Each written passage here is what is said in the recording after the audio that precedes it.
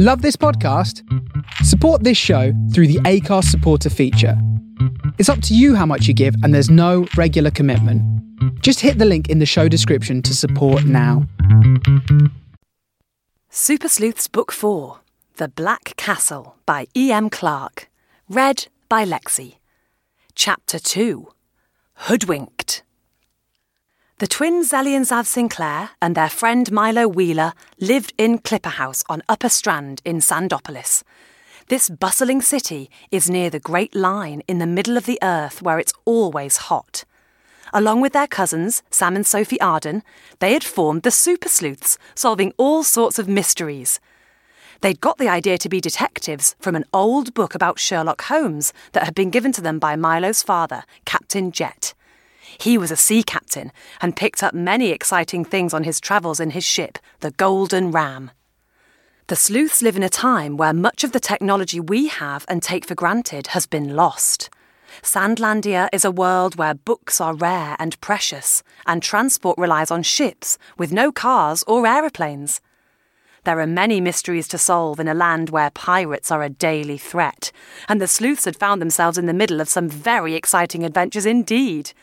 They are ably assisted in solving their cases by their Mariki monkey Rafa, as well as Anna and Demaria, two magical parrots of Flambeau, who belong to Zelly and Sophie. On this particular day, the sleuths had been invited to the Palace of the Flowers, the home of Sandlandia's ruler, King Lucio. The magnificent white building is situated right at the top of the city of Sandopolis and looks down over its subjects. Princess Richenda is the daughter of the king and queen, and she had become close friends with the sleuths when they had rescued her from the evil Prince Igor in his first attempt to seize the throne. This meant she could never leave the palace grounds for safety reasons, but after the sleuths had retrieved a cargo of stolen gold during their last adventure, Super Sleuth and the Smuggler's Gold, they had been given freedom of the palace by King Lucio as a reward. This meant they could run freely in the large gardens and the maze, going anywhere they pleased. The princess loved their company. It was rather boring being a princess sometimes. When the children arrived on this particular day, they suggested a game of hide and seek. The Palace of the Flowers had beautiful gardens filled with many hedges and large plants, and there were thousands of hiding places. "OK, let's form two teams," suggested Zav. "Me and Zelly will be on first. We'll count to 100, and then, ready or not, here we come." Richenda and Milo took to their heels. "This way," the princess whispered. "I found a perfect hiding place." They skirted around the maze, and Richenda pushed her way into a hedge, which parted easily, then sprung back behind them. Milo looked around. They were in an area of dappled shade. It was sandy underfoot, and they were surrounded entirely by the greenery of the hedge. There seemed to be no way in or out. "Great hiding place," Milo whispered, giving the princess the thumbs up. "How did you discover it?" "I fell against the hedge by accident, and it let me through and then sprung back," the princess explained. "Shh, I think I can hear them coming." Richenda and Milo sat perfectly still as they listened to the approaching footsteps of the twins. However, they walked right past their hiding place without even a glance towards it. Richenda and Milo grinned and settled down to wait for the twins to announce they had given up, which they soon did. Richenda and Milo returned in triumph to the terrace, laughing at the twins' astonished faces. "These gardens are so great for hiding, they make the seeking nearly impossible," remarked Zav with a grin. Everyone laughed, and Richenda suggested they have an ice cream break. This was agreed to very enthusiastically, and they were soon tucking into mango and coconut ice cream. Suddenly, the expression on Zelly's face changed, as if a cloud had descended on her normally sunny features. "What's the matter, Zelly?" asked Richenda, seeing her frown. "I don't know," said Zelly, closing her eyes in concentration. "I'm getting that feeling again, that something's wrong."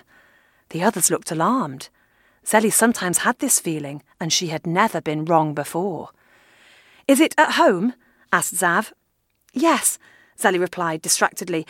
"I'm sure it's to do with home." "Why not send Anna?" suggested Richenda, who was also the owner of a magical parrot of Flambeau. Her parrot was called Abatha, and she had been fluttering in the trees with Anna, Zelly's parrot. At the princess's suggestion, Anna immediately fluttered down to her mistress. Zelly stroked Anna's emerald green feathers.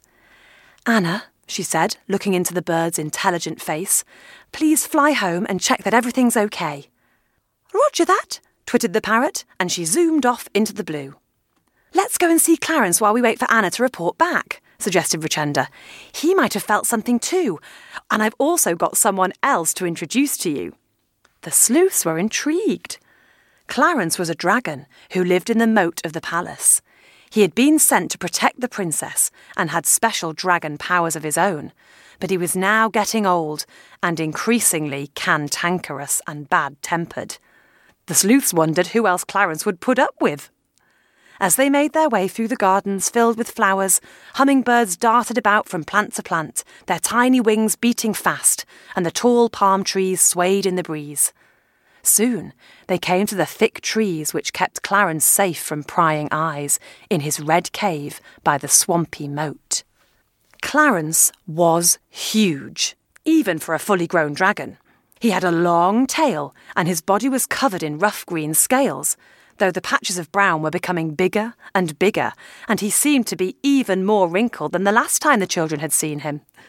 As they approached, Clarence opened one bleary eye. The children bowed deeply to him. "Greetings, Miss Zelly of the House of Sinclair," he said to Zelly in his ancient, worn voice. "And welcome to your friends. I wondered when I might see you again." He paused, looking at her intently. "You are disturbed?" "Yes," replied Zelly, gazing up into the dragon's amber eyes. "I feel something's wrong, but I don't know what." "The magic is strong in you," Clarence replied.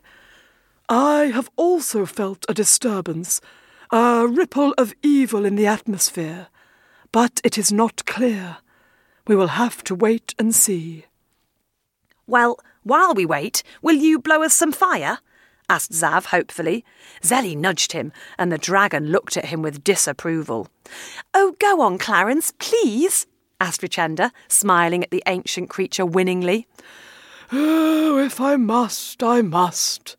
The dragon sighed heavily, and a small blast of fire came out of his mouth, making Richenda's parrot Abatha flutter higher into the trees. Before the children could respond, a high-pitched tooting sound, almost like a mini trumpet, came from inside the cave. "Toot, toot, toot!" Clarence sighed heavily. "Yes, Melia," he said in exhausted tones. "We have visitors." Just as he uttered these words, a bundle of energy and sound whizzed out from the cave and came to a stop in front of the sleuths. Zelly, Zav and Milo stared, open-mouthed, at a tiny, bright pink dragon with eyes the colour of granite and matching black claws. She was grinning at them, her expression full of mischief. "Toot, toot, toot!" she trumpeted, blowing smoke from her nostrils and whizzing herself about like a mini whirlwind. "This," said Clarence slowly, "is the princess's new dragon, Melia." And he gazed up to the heavens as if asking what he could possibly have done to deserve this punishment. The sleuths were still staring at the whirling pink creature in absolute astonishment. "New dragon?" repeated Milo. "But why?" "Clarence is finding it difficult to move around these days," said Richenda in a low voice, looking fondly at the old creature. "Perhaps it's just because he's so old," whispered Zav. "Maybe," agreed the princess. "He's finding Melia a real handful, and she's sapping what energy he has left out of him." "I'm not surprised," replied Zelly, watching the tiny dragon in awe. "Toot, toot, toot!" Melia was now thrashing about in the moat and breathing smoke before flying over to Richenda, showering everyone with drops of water from her scaly wings. "She's a handful. Ooh, that smoke's hot. You'd better make sure she knows how to control it when it becomes fire." "Yeah, good point," agreed Richenda. "Clarence is a strict taskmaster, and Melia is learning," she sighed. "It's just taking rather a long time." "Toot, toot, toot!" Almost as if she knew the princess was talking about her, Melia zoomed down and sprayed the sleuths with a mouthful of swamp water, cackling with glee at their astonished faces. Claren wants her to be trained to stay with me at all times, said Richenda, rather glumly. He says she'll keep me safe, but at the moment I think she's more likely to cause me trouble, and she doesn't like Abatha at all.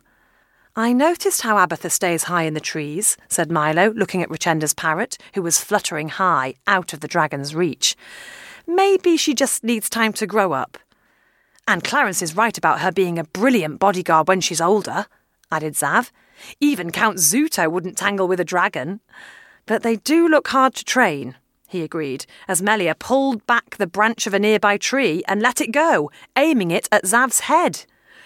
Indeed, snorted Clarence, who had had quite enough of Melia's showing off and batted her away as Melia shot some smoke at him, giggling cheekily. That's the problem, the older dragon continued. And you must beware, Princess. A dragon's loyalty cannot be controlled. Melia may well choose to be loyal to another. Indeed, said Clarence quietly, a frown forming on his deeply lined forehead as he looked at the fizzing pink shape careering from tree to tree in an attempt to catch Abatha. She may already have chosen another. The sleuths looked at each other, puzzled. Oh, Clarence, don't worry. Milo's right. It'll just be her age, said Richenda brightly, trying to cheer the ancient dragon up.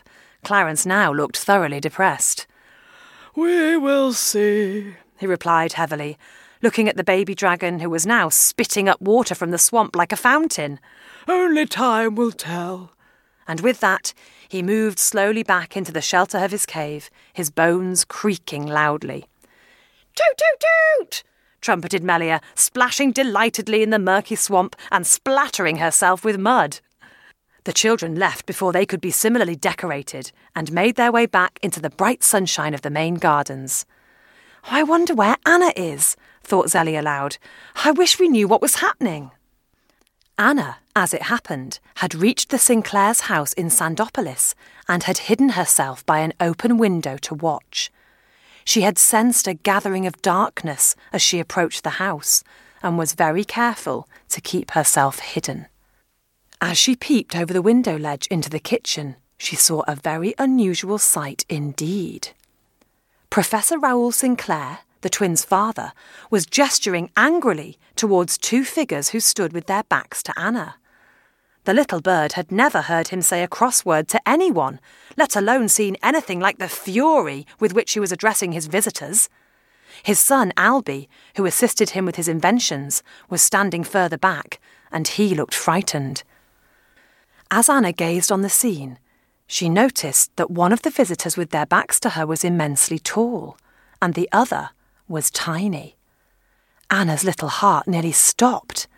It was Count Zuto and Countess Rosina Contutti, enemies to the people of Sandlandia and cronies of the evil Prince Igor. You will come with us, Professor, Zuto was saying, malice in every syllable, because Prince Igor requires your help. Let me assure you, you have no choice in the matter, the Countess joined in. It's best to, how does the old phrase go? Come quietly. The Professor laughed almost hysterically. Come quietly?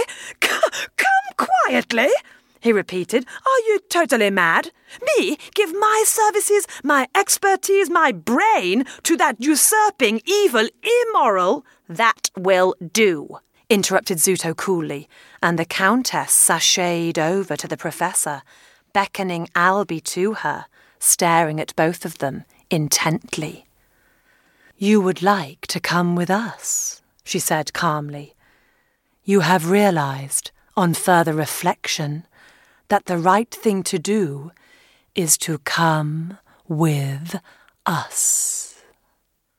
At her final words, Albie and the Professor's eyes went cloudy and their expressions slipped, almost as if a change had taken place behind their eyes. Why, we would love to come with you and help, the Professor cried, a broad grin of delight on his face, though his eyes seemed rather glazed over. Wouldn't we, Albie? His son had a similarly bright smile fixed on his face as he nodded his head too. But again, Anna's beady eyes could see a strange blankness in his expression.